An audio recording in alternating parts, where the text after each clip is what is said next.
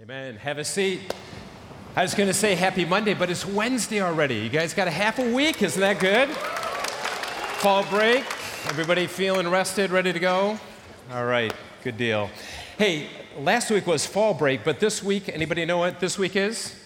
Homecoming week. Yes, big week this week. Hey, we've been doing this the last couple years at Homecoming, the chapels leading up to Homecoming. We've been inviting back Hope alumni. We're calling it Alumni Say-Sos. Just hearing from alumni who have graduated from Hope and God calling them to different parts of the world, doing different things, and hearing a little about what that's about. So our first alumni homecoming speaker, let's get that out, Mike Skipper, 1985 grad. Would you give him a little lovin'?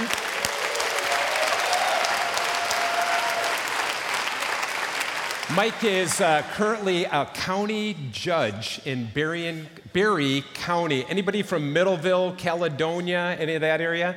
He's your judge. All right. With that, welcome Mike one more time to chapel today. Thanks, brother. Amazing to be here. Amazing. Do not take this for granted. Amazing. When I went to school here, and I wish you wouldn't have told the year because that makes me feel so old. I probably went to chapel a handful of times in 4 years. It wasn't this. It wasn't this. This is amazing. I came here 2 years ago to speak to a pre-law class in the basement of the building and was invited to come to chapel. And I came and I thought, well, I said to the kids, who's speaking? Is this Billy Graham or somebody? I mean, they said, no, this is normal. I'm like, no, this is not normal. This is great. And I just thought I need to be a part of this. And after call after call, and after writing my Hope speech almost a year ago in the middle of the night, and my wife telling me go to bed because you're not going to speak at Hope, I'm here.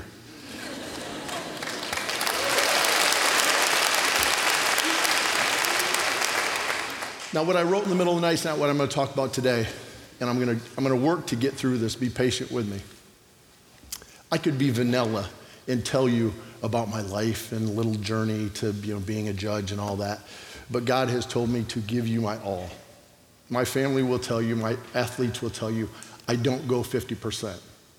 I'm 100 miles an hour. So I'm going to tell you about my faith journey and my struggles, because a lot of times people look at a judge and they think, well, you must have it all together. And man, I have struggles. And I thought maybe if I tell you about my struggles, maybe your struggle's a little easier. Maybe you'll get through your next struggle a little easier. So I want to talk about faith, and I have 3 faith tests that I'm going to talk about. And these aren't things I talk publicly. In fact, some of this I've never spoken about before. But I trust you. The first faith test I call Isaac. When my wife and I got married, our number one goal in life was to have a family. Number one. That's all she ever wanted to do. And we, 7 years, tried, and we had miscarriages, and we didn't have pregnancies, and we did fertility surgeries, and finally we got pregnant. And my wife was 7+ months along, and her mom was going with her to visit the doctor to see the ultrasound. So you can actually see the hands and the feet of Alyssa, because that was her name. And I was in Detroit working. And my wife called me and said, Mike, she's dead. And I thought she was joking. I knew she wouldn't joke about that, but I couldn't believe it was real. So I drove home. I can't look at my wife. I flew home, and she had to carry the baby for 2 more days before she gave birth to Alyssa dead. And I was angry. Why, God? We're good people. We got in the adoption list. And on December 20th of 1992, my wife was in the delivery room when our adopted son Isaac was born, and she was handed Isaac right from the birth mom, and the doctor said, congratulations, Mom. It was the happiest day of my life, and had we not gone through that, I wouldn't have Isaac, my oldest son, love of my life. But I didn't have faith along the journey. I had anger and frustration. I didn't have faith. But when you got Isaac, I thought, oh, thank you. There's a purpose. There's a reason. We wouldn't have Isaac if it weren't for all of this. Fast forward just a few years, I'm at the U.S. Attorney's Office. I'm a federal prosecutor. And this is faith test number 2. I call it U.S. Attorney's Office. And we had a woman in our office, a wonderful Christian attorney, a wonderful person, a wonderful attorney. And she was embroiled in a really ugly sexual harassment lawsuit against our presidentially appointed U.S. attorney. And I took her side because I knew she was right. And for the next 8 or 10 years, my life was difficult, to say the least. The people they brought in from Washington to try to fix the problem really were there to get rid of people, and people like me, because I spoke up. And I stayed by her side even when they tried to get rid of me. And they did things like moving me with no notice whatsoever from the civil division in our office to the criminal division and giving me the worst possible cases. And then they took another step to try to get rid of me. They couldn't fire me because I did a good job. And all along this was difficult. I'm coming home angry and stressed, and my wife is very supportive, but telling me, leave. And I just felt like I wasn't supposed to. Then they moved me out of the office to the Kent County Prosecutor's Office, ostensibly to be a liaison, but really they wanted to get rid of me. I've never told anybody this before. And man, I wanted to quit. But something kept me there. Fast forward, a judge in Berry County retires, and I get a call. Mike, would you put your name in the hat to be a judge? And I'm like, I'm not political. I don't schmooze. I've never given money to a political party. We give money to people we think need it. I come home and coach t-ball and soccer. I'm not a political guy. This is a political appointment. When a judge dies or retires, the governor gets to pick. Governor Snyder's not going to pick me. So I go to the famous interview, and every governor has a group of 20-ish current and retired attorneys and judges. And so I went to Lansing, and there were 10 people applying for this position, and you go in this room, and it's like Star Chamber. I'm not kidding you. It's a huge table, curved table with 20 people on one side and you on the other for this interview. And I'm sitting in the hall, and the person that comes out before me is a prosecutor who had applied for the job, and he came out, he looked horrible. Seriously, I'm not kidding you, he is red, he is sweating, and I said, how was it? And he said, worst experience of my life. I'm like, okay. So I walk in there, and kid you not, it was the easiest interview I've ever had in my life. They went through and said, hey, we see that you went from civil to criminal. So you've done both those jobs. That makes you better. We see that you went from the federal to the state. So you've known both those things now. That's going to make you a better judge. Everything they did to hurt me just built my resume. I walked out of there. I'm 48 years old. I'm a Christian. But I didn't have faith. I believed, but I didn't have faith. I walked out of there. Swear to God, I walked out of there, and I told my wife, I called her, I said, there's a God. And she said, yeah, there's a God.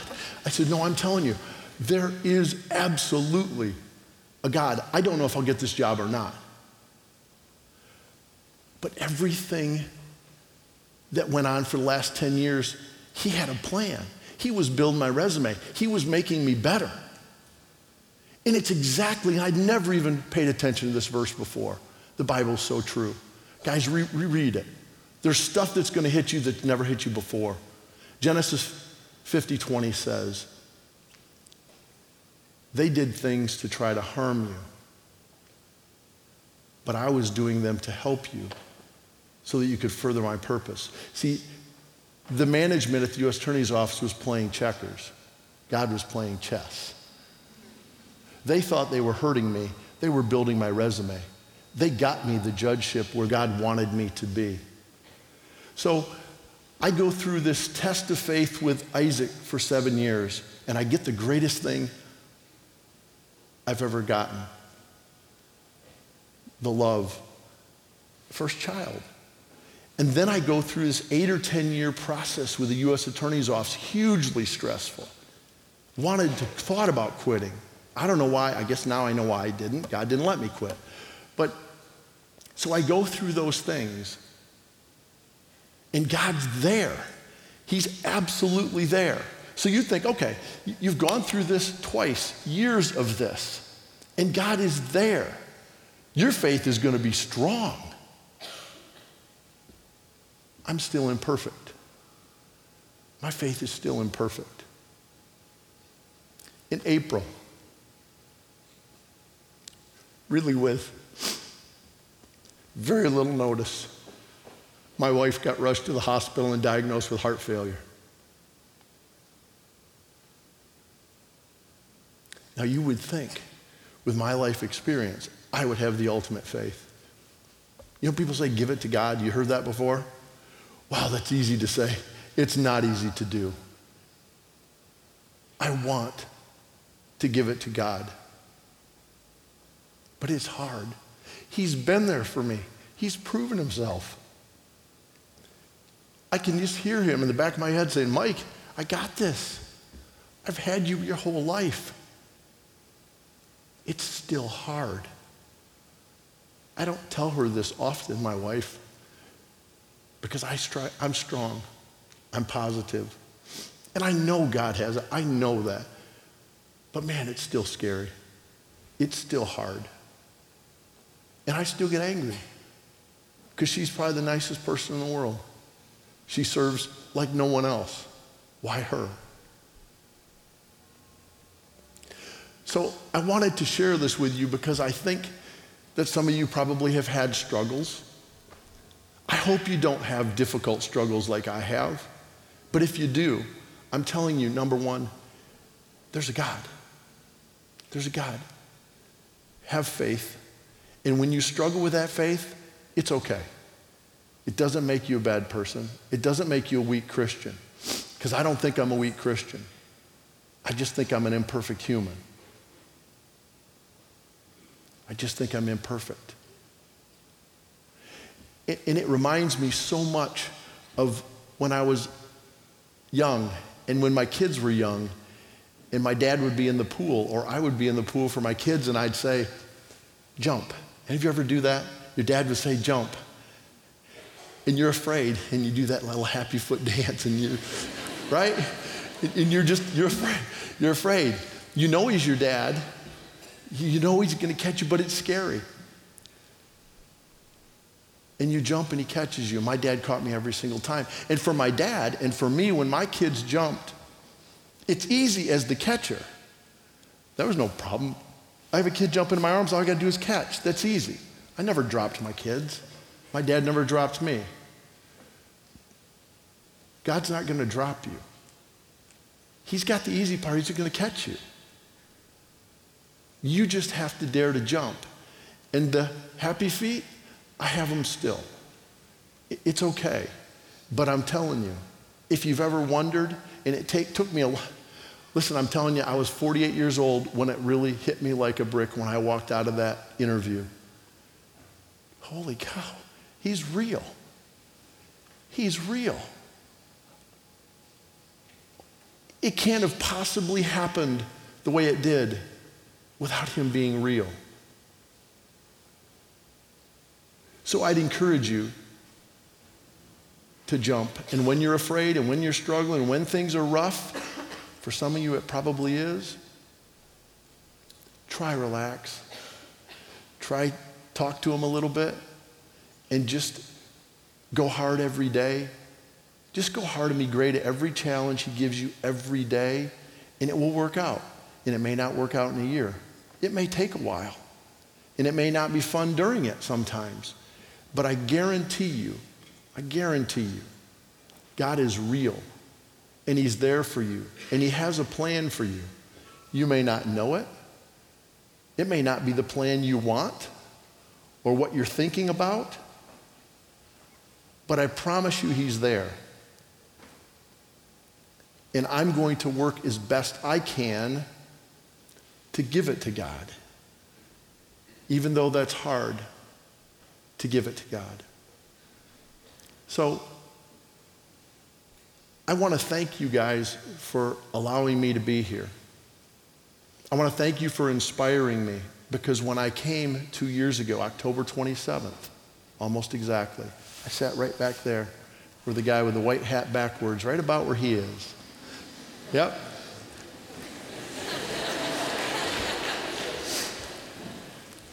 And you moved me. Do not forget the power you have. The power in this room is amazing. It's amazing. So thank you very much for being here. Have a great week and go Hope.